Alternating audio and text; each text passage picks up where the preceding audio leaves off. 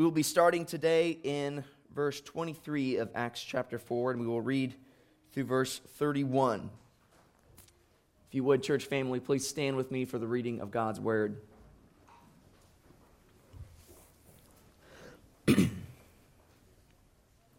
Luke writes for us in Acts chapter 4, verse 23 and following.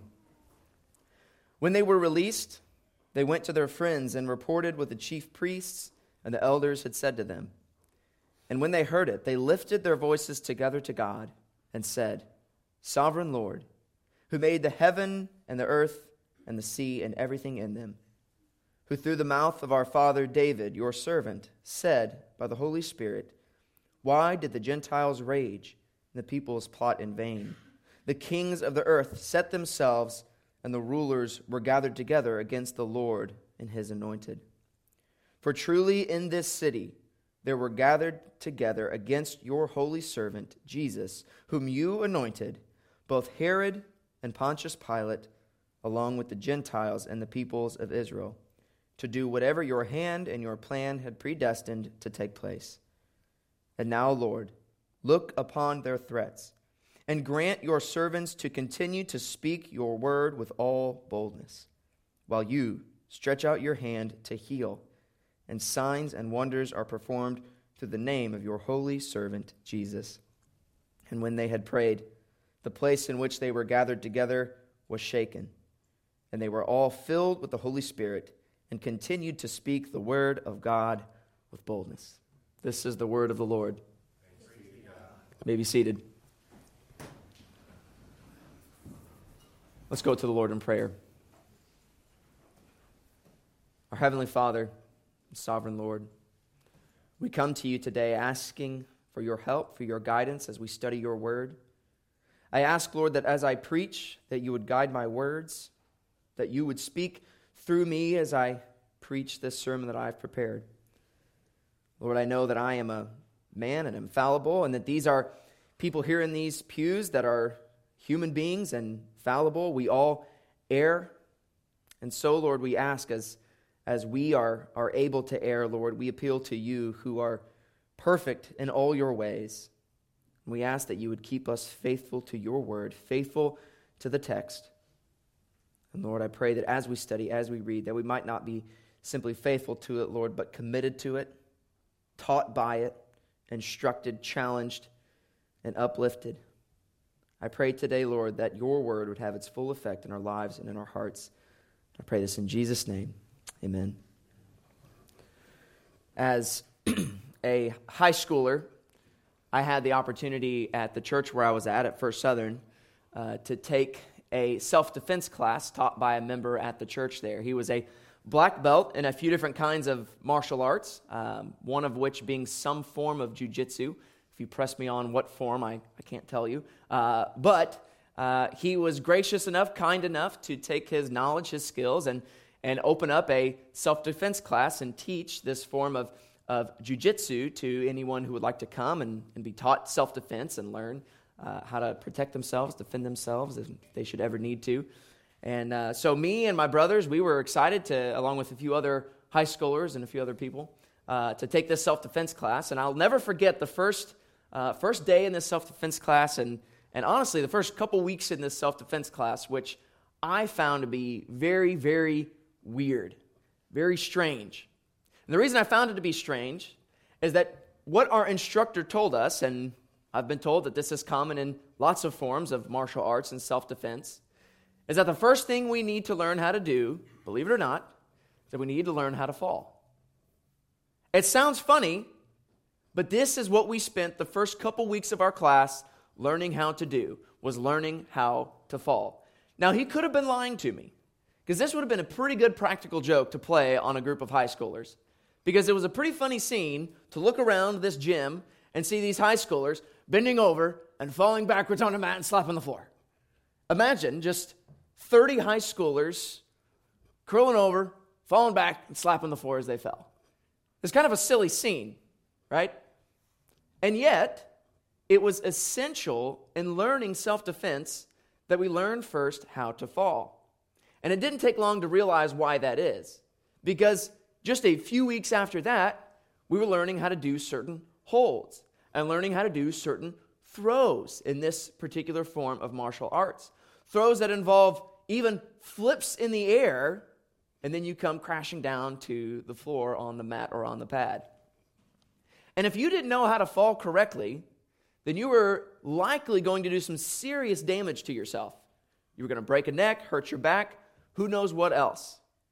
And so as strange as it seemed, and as simple, and maybe to some even foolish as it seemed, it was essential for those of us who were learning this art of self-defense to learn first how to fall. It was going to help us down the road. It was going to become a building block that everything else was going to be built on. And so, I bring this up to say, for us today, as we study in God's Word, as we continue what sort of has become a mini-series on boldness, as this is now going to be our third sermon that's going to have this particular theme of boldness in the life of a believer, we come now and conclude this mini-series of 3 sermons talking about boldness, specifically centered around prayer. Prayer is something that we as Christians understand to be fundamental, rudimentary. One of the first things that many of us did when we became a Christian was prayed some form of a prayer, confessed to the Lord our sin, cried out to Him for mercy and forgiveness in Jesus Christ. Prayer is the most basic building block of the Christian life. And yet for many of us, prayer is something that we grab as our first building block, but then relegate to the back burner, push to the back of our shelves, and never foster, never grow in our prayer life as believers. My hope today that as we study the life of the early church, we will see the importance, in fact, the power of prayer, as cliche as it might seem to say, as the early church here, as they have been facing persecution, as they have come now and declared what these Jewish leaders have commanded them, as they've called them in after they were preaching Jesus Christ, and they commanded them, do not speak in the name of Jesus any longer. And persecution had now begun. And the very next thing that we see the believers do here in our passage is that they immediately go to the Lord in prayer. And so my hope today is that we will gain insight into what true and right prayer is, and how we ought to pray, and what we ought to pray, and when we ought to pray as believers. And so those will become our 3 points for today: how to pray, what to pray, and when to pray. And though it might seem very fundamental, very rudimentary, I would argue that each and every one of us as believers needs, in fact, desperately needs for many of us, to foster our prayer life, and specifically, as we will see here in our passage today, to foster it together as the body. And so let's first of all look at our text and understand how to pray. Now, we will not be given here in our passage an exhaustive list of all that could be said about prayer. But yet I do think there are lots of insights that we glean, that we can gain from reading in the life of the early church here in Acts 4, seeing how they pray, seeing what they pray, and when they pray, and we might be informed in our Christian lives and today as the church. Many aspects of Christianity in the West, I would argue, have become very privatized, very individualized. We as Christians oftentimes think of our faith as something that is our own. It is private. It is between me and the Lord. You might even have heard people say, my relationship with the Lord, my faith is none of your business. It's between me and the Lord. Seems kind of a very unique thing to our time to say. Certainly if you look at the early church here in Acts, you would have a hard time imagining someone questioning them about their faith or what they believe and them claiming, well, what I believe is between me and the Lord. It's none of your business. Certainly was not the attitude of the early church. They were pleased and happy to proclaim their faith, what they believed about Jesus Christ, to the world. But unfortunately for us here in the West, a lot of what we do as believers, a lot of our faith, our religion has become privatized and individualized, and I think to the detriment of the church. Because one of the first things that we notice about how to pray, and we learn from the life of these believers, from their example, is that we are to pray corporately. We are to pray together as a body of believers. We are to pray united with one another. We look at verse 24, and what do we see? This is right after the apostle Peter and John were released, and they went to tell their friends, reported to them all that was said, and when they heard it, that is the rest of the church, they lifted their voices together to God. They did not return and then tell each of them, hey, listen, I want you to go home to your bed or to your prayer closet or wherever it might be, and I want you to pray to the Lord in this way with regards to these things. It's good for us to pray alone, to have a place maybe where we go to be alone with the Lord and with His Word and to pray. That's not a bad thing. I'm not knocking that. But that's not what the believers do here. They, upon receiving this news, immediately go to their knees together, lift their voices together to pray to the Lord. Not individualistically, not privately, but corporately, together with one another. And I know for many of us this is hard. We have a hard time understanding what it means to pray corporately, and this for various reasons. For some of us, it's just because we're afraid, we're nervous to speak in front of other people, to pray out loud, and therefore we, even in public settings, even in corporate prayer settings, we think, well, we will all be here, but let's just let this one person pray, and we'll call it corporate prayer.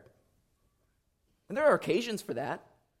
Every Sunday morning, you hear myself and Aaron and Robert pray, and our hope is that you will be praying along with us. But that's kind of not the picture we see here in Acts.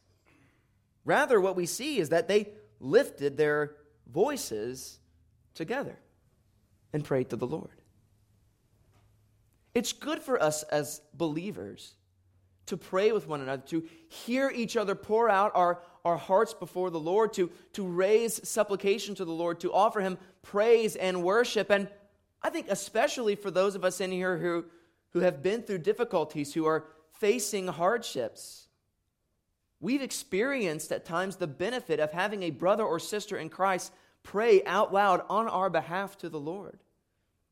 There's a great blessing, a great benefit that comes to the church, that unites us together, that grows our fellowship, and that deepens our love of the Lord when we together pray out loud with and for one another. And so we see, first of all, here that how we are to pray is that we're to pray corporately. What we also see from our text is that we are not only to pray corporately, but we're to pray biblically. It's fascinating to me what the church does here in this prayer. Because notice what they do. The church here recites what the Lord wrote through David in Psalm chapter 2. We see in verse 24 and 25. In 25 specifically, they recite to the Lord the Psalm of David in Psalm 2, where they said, "Why did the Gentiles rage and the peoples plot in vain? The kings of the earth set themselves, and the rulers were gathered together against the Lord and against His anointed." This is an exact quotation of Psalm chapter 2 that has now made its way into their prayer. And what's amazing about this passage that they have now entered into their prayers, they pray to the Lord, the Psalms, and then immediately after that, apply it to their lives. As they say, directly following that. In verse 27, "Truly in this city there were gathered together against your holy servant Jesus, whom you anointed."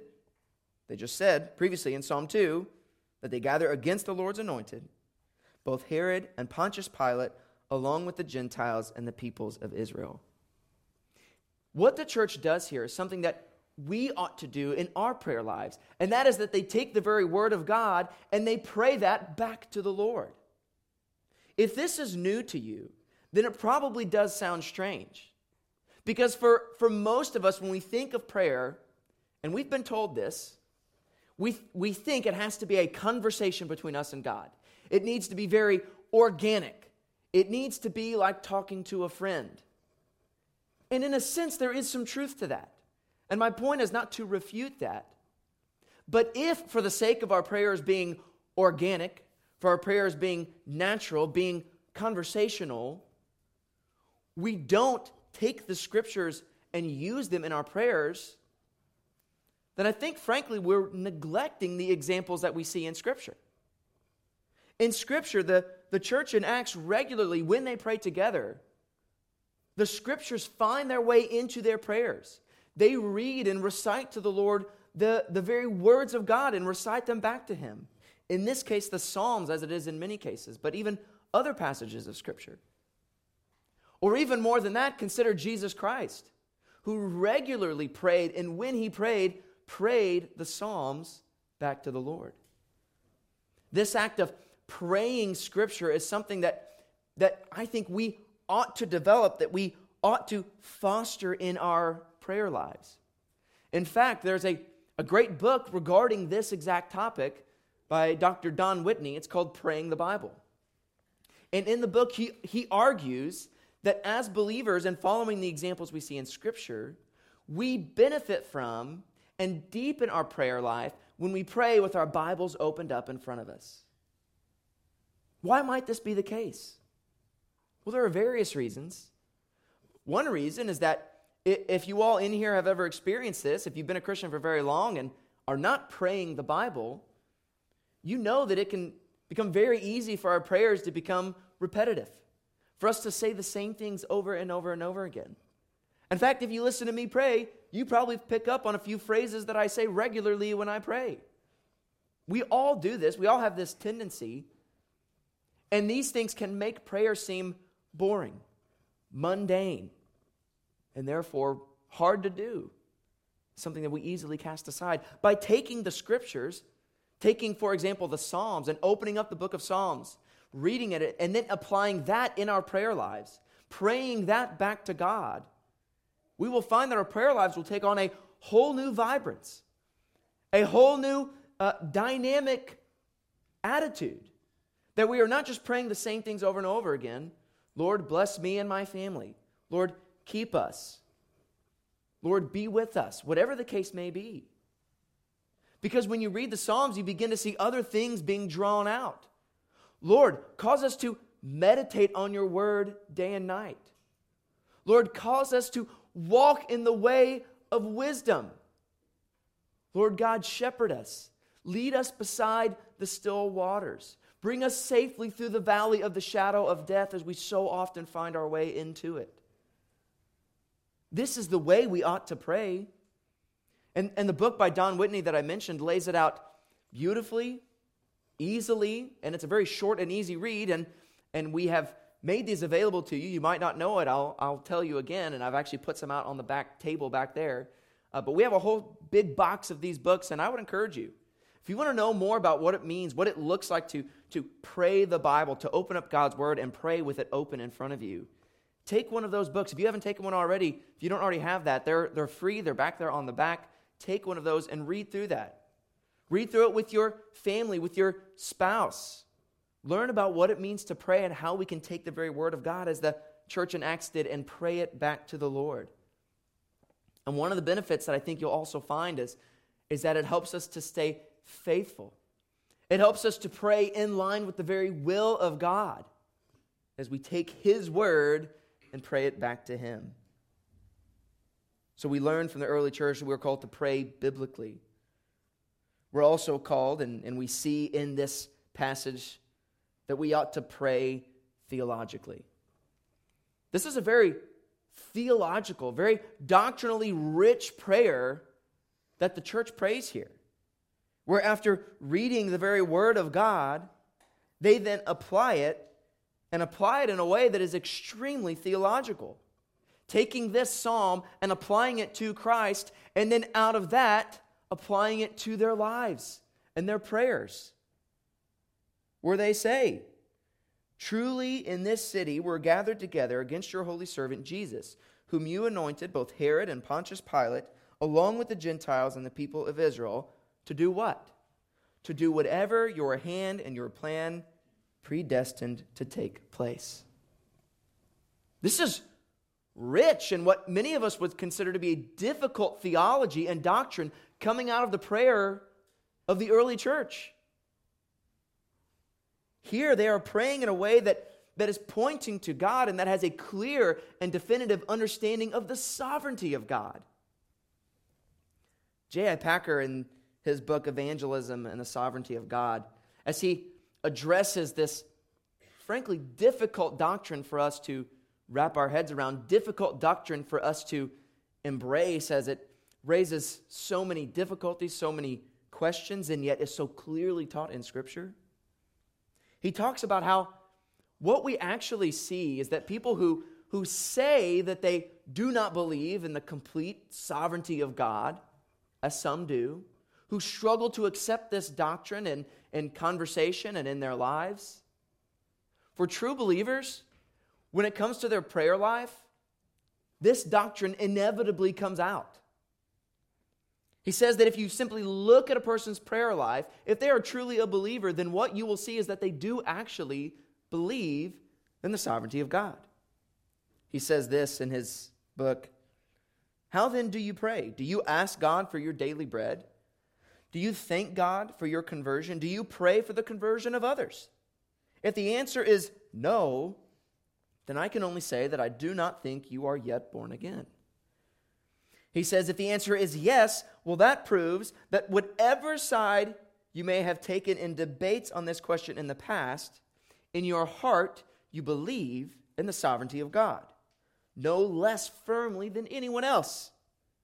On our feet, we may have arguments about it, but on our knees, we are all agreed.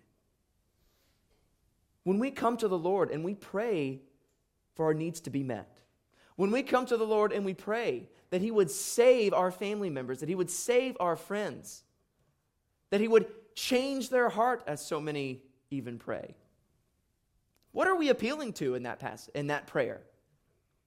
We're appealing to the utmost sovereignty of God, to do all that He wills, to exercise His control and His decree over all things, even over us.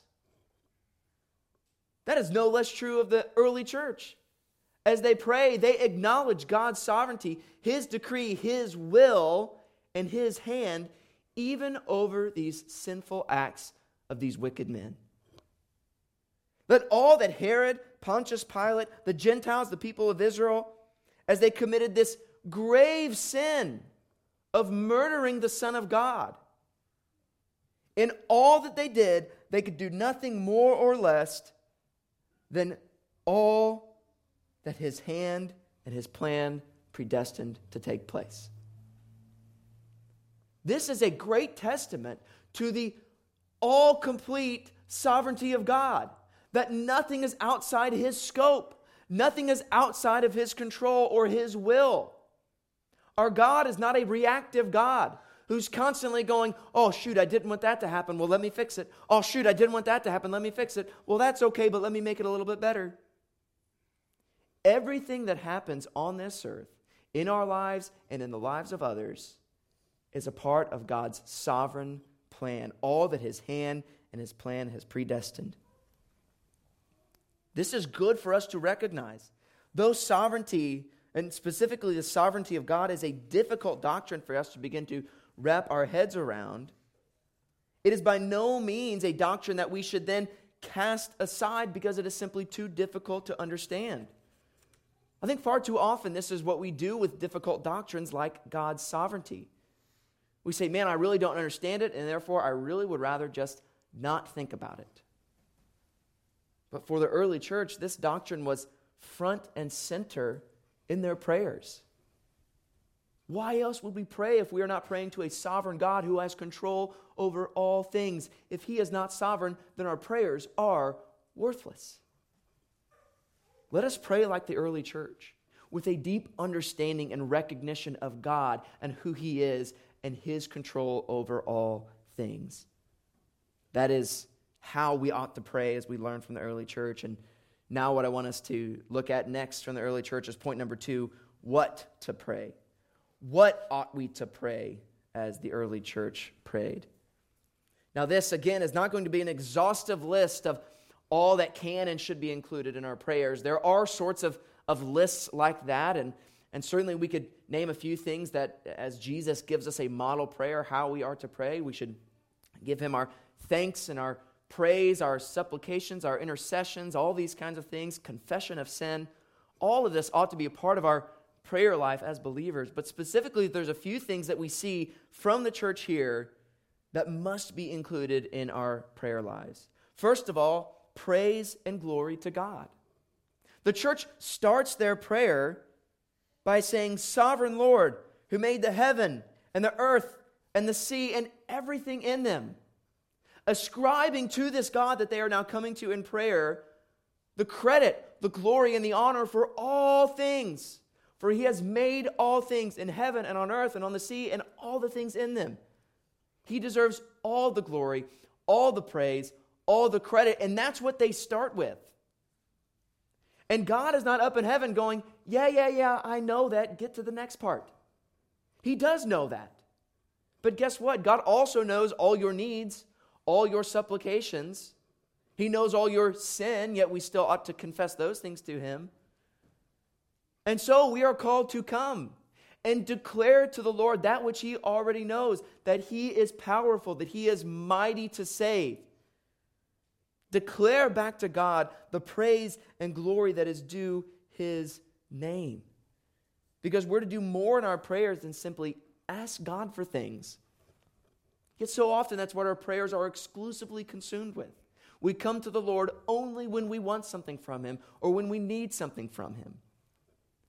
As parents, we can understand how exhausting this is and how annoying this is when our children come to us only to ask us for things. That would be really frustrating, wouldn't it?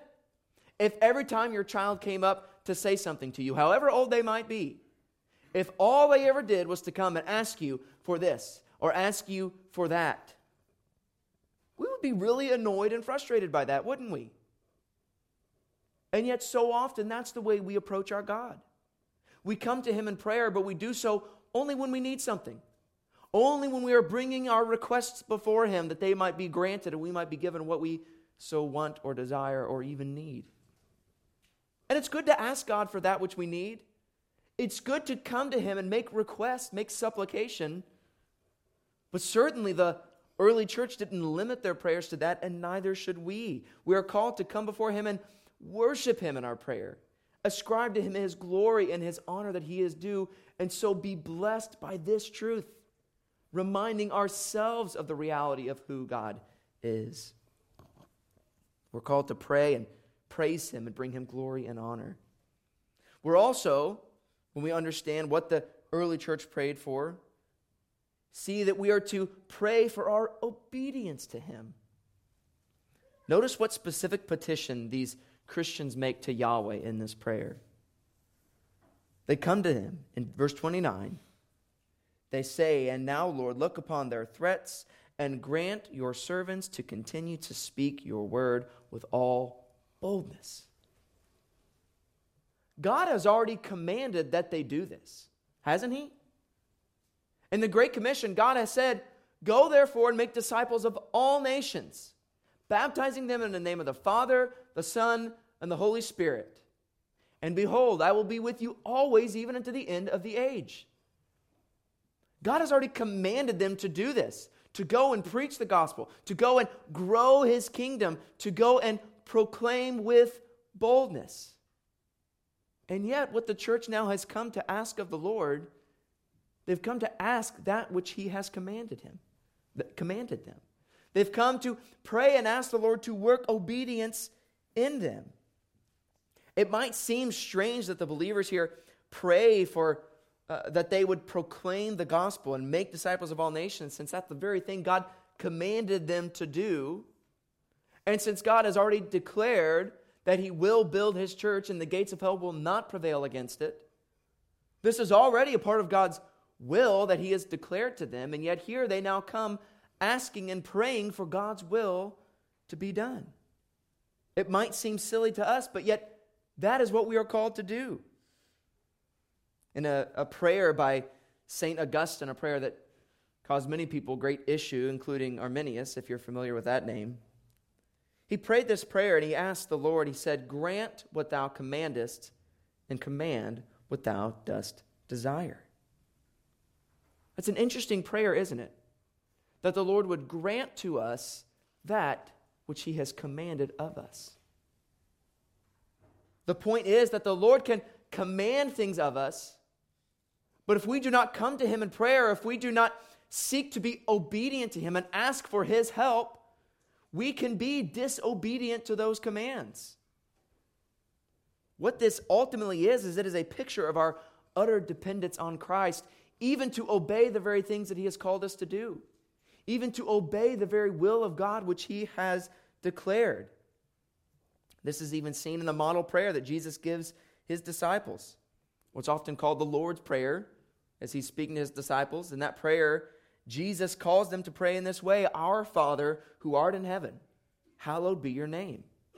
Your kingdom come, your will be done on earth as it is in heaven." Now, I just spent some time talking about the sovereignty of God, how all that he has planned, all that he wills, will come to pass. None of his decrees have ever failed. Why then pray in this way? What is the point of praying that his will be done when we know it will be? So often we as believers get so hung up on these questions of why it is that the Lord would command us, call us to pray for obedience, pray that his will would be done when we know his will be. And oftentimes what's happening in this is that we are desperately and much to our chagrin seeking to take two biblical truths, that of the responsibility of man and the sovereignty of God, and trying desperately to reconcile them in our minds and in our logic, and so often we struggle with that. We struggle with the question of how is it that we could be called to obedience, and yet the Lord's will is always going to be done?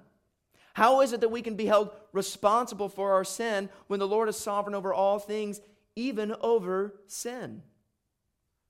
And the answer that many people hate, and is a frustrating answer, and we might wish we had a better answer to, but the answer is, I don't know.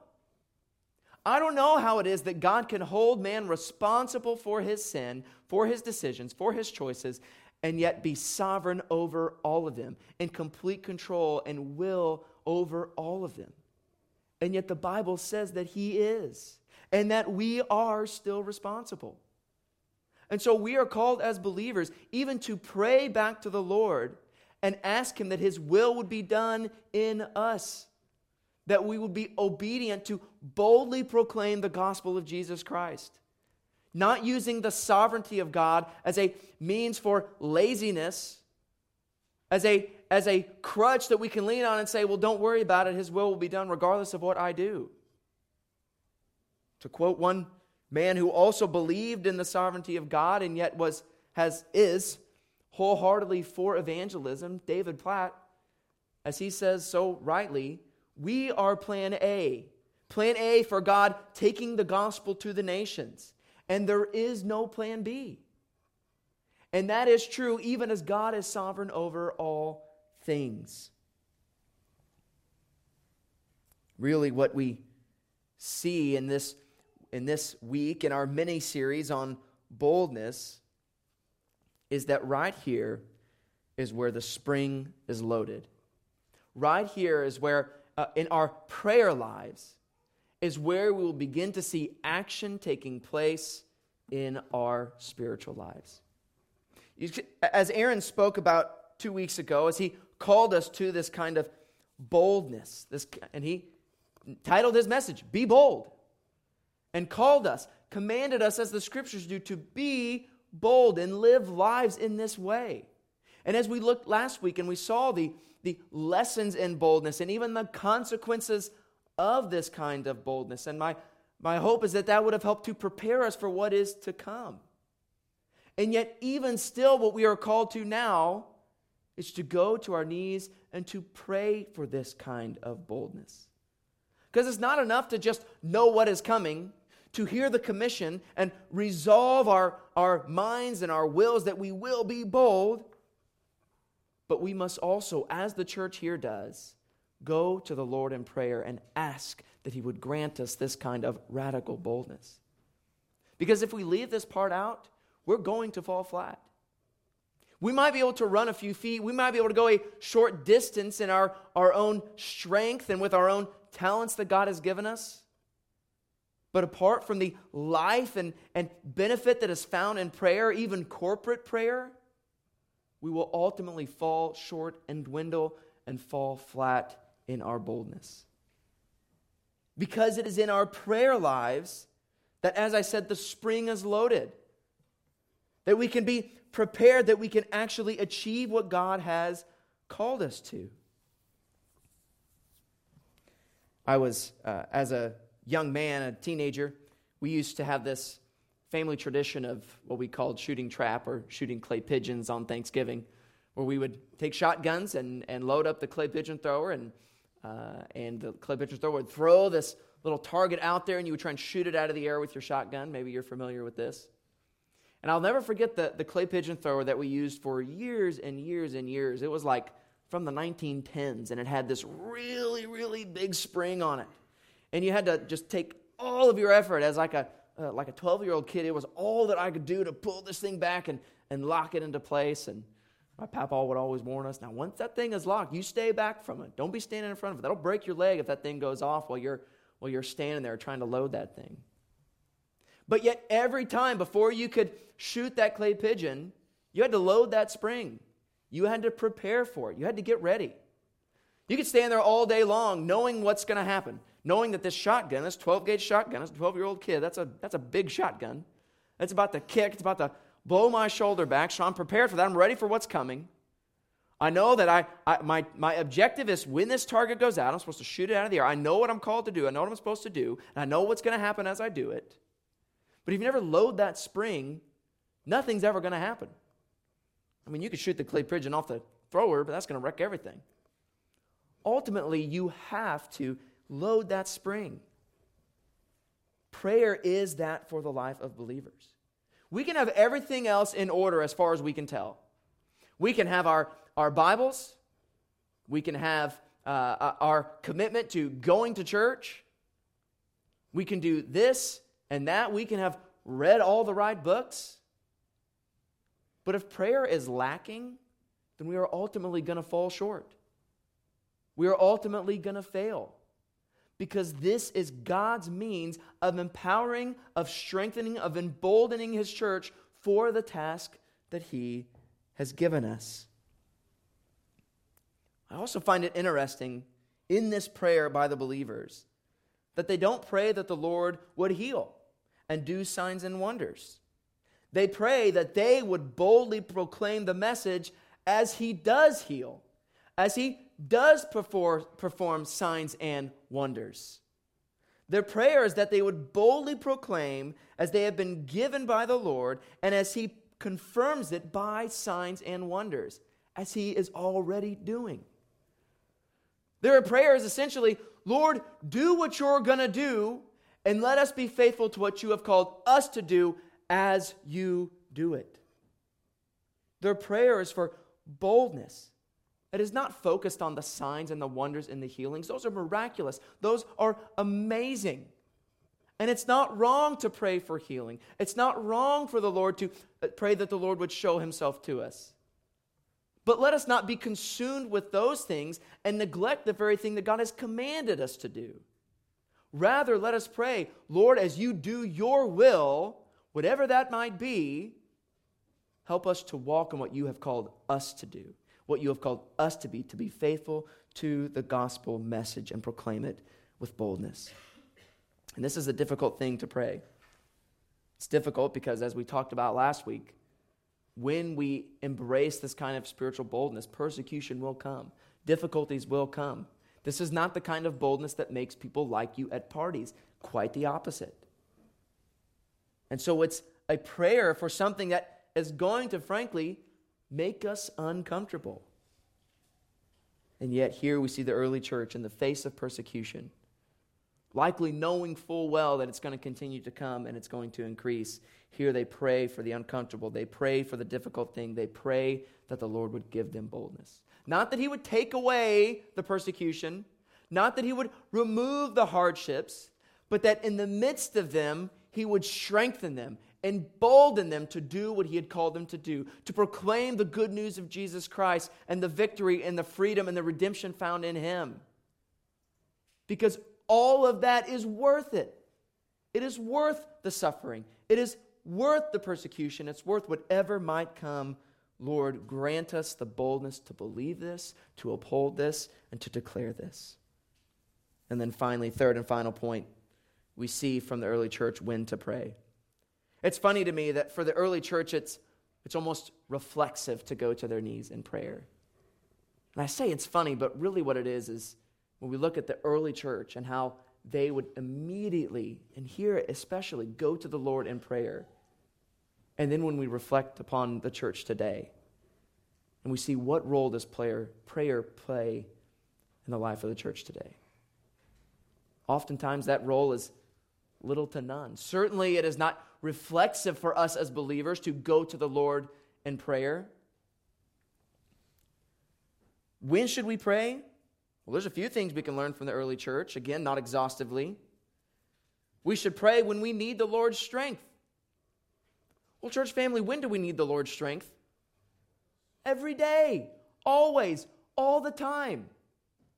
We as the church, Redeemer Fellowship Church, not to mention us as individuals, we as the church will last very little.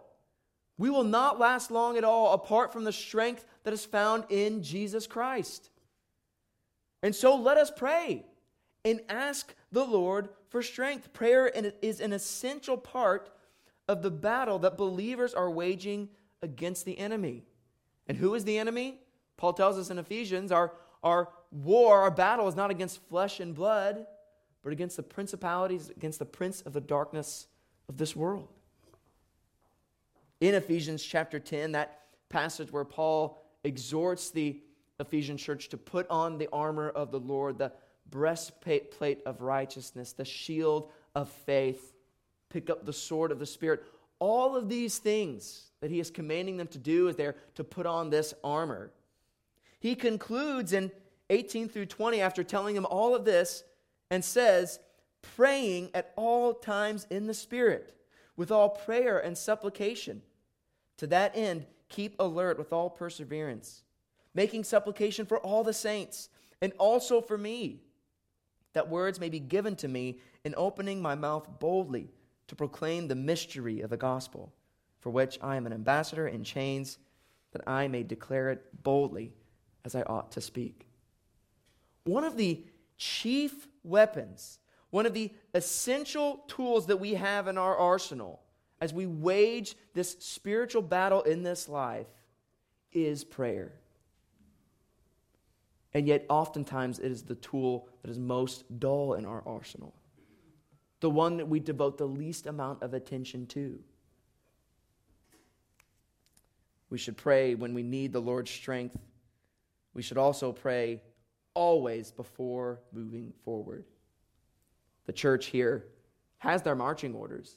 They know what God has commanded them to do. They know the boldness that they are called to, the mission to proclaim the gospel to the world around them. And yet even still, before taking a single step further, they go to the Lord in prayer. We see an example of the consequences that can come when we don't go to the Lord in prayer in Joshua chapter 9. In that story in Joshua chapter 9, it's the story of the Gibeonite deception. When the people of Israel, as they are defeating these various kings and peoples, they have made their way through the Red Sea. They have defeated Jericho by the power of the Lord. The Lord has defeated for them Ai. Every step of the way, the Lord is working for his people. And when the Gibeonites see this and hear of this, they come up with this plan. They say, look, we don't want to go up against this people. More specifically, we don't want to go up against their God. So let's come up with a plan. They put on old clothes. They took old wineskins, put on old sandals, and they went out and met them along the way, met the people of Israel, and they deceived them. And they said, we are travelers coming from a long way, coming to worship your God. And so we would ask that you would strike up a deal with us, make a covenant with us, that we might serve you and that you might spare us. What was the command that God had given the people of Israel? They were to go into the land of Canaan and they were to kill everyone. They were to clear the land and take what God had given them. They were God's instrument of judgment upon this wicked people here in the land of Canaan. And now the Gibeonites, dwelling in the land of Canaan, had deceived them, had tricked them, and had gotten them to make a covenant with them and spare them from what God had commanded. The Bible tells us that the people of Israel and Joshua did not seek the Lord. They didn't go to the Lord in prayer, but accepted what these people were telling them and made a deal with them without seeking the counsel of God. And it cost them greatly. They sinned in this because now these people who they were called to destroy, the very enemies of God, were allowed to dwell in the land. And it would come back to bite them later. We see also a good example of Jesus Christ himself. As Jesus in the Garden of Gethsemane, as he looked forward, as he knew what was about to come for him, he knew what God had sent him to do. He knew what was in store as he was about to go and die on the cross. Jesus went to the Lord in prayer, knowing what God had commanded, knowing what God had sent him to do, knowing what was coming for him, and yet still even Jesus went to the Lord in prayer and prayed what we famously know, Lord, if it be possible, let this cup pass from me. Nevertheless, what did he say? Not my will, but your will be done. In our lives, every step of our lives, we ought to be seeking the Lord in prayer, seeking his counsel, coming to him, praying for intercession, confessing our sins to him, praising him in all things, just as Jesus himself in the garden did. Let us learn from the apostles, from the early church. Even in Acts chapter 2:42, this was right after Pentecost. One of the first things that we see from the church, that they devoted themselves to the apostles' teaching and the fellowship and the breaking of bread and the prayers. The early church was utterly and sincerely and fervently devoted to prayer, both privately and especially corporately, gathering together, praying with one another, praying for one another, lifting their voices together in one accord with one another. I want to close with this one last example. Charles Spurgeon wrote a book I was reminded of recently, called Only a Prayer Meeting. And in the book is filled with teachings and lessons that Charles Spurgeon preached at various prayer meetings at his church, the Metropolitan Tabernacle. And in the very opening lesson in that book, he laments the fact that for so many people, the prayer meeting of the corporate church, the corporate gathering together of believers to pray, has been reduced to this phrase, only a prayer meeting. You know, it's only a prayer meeting. It's not that important for me to go. It's only a prayer meeting. I would rather get my rest and my sleep than go and devote myself to prayer with my brothers and sisters in Christ. I do not like a form of preaching that specifically targets and feeds upon the guilt of a congregation. And so my hope today is not to do that to you. I'm not seeking to play on your emotions. I am simply calling us to Scripture and begging that we ask the question, have we reduced corporate prayer in this way to only a prayer meeting? Do we give prayer in the life of the church the seat that it deserves? Do we give it the attention that it deserves? Do we ascribe to it the power that it deserves? Do we believe that there is power in prayer? We see the early church in Acts here pray this prayer.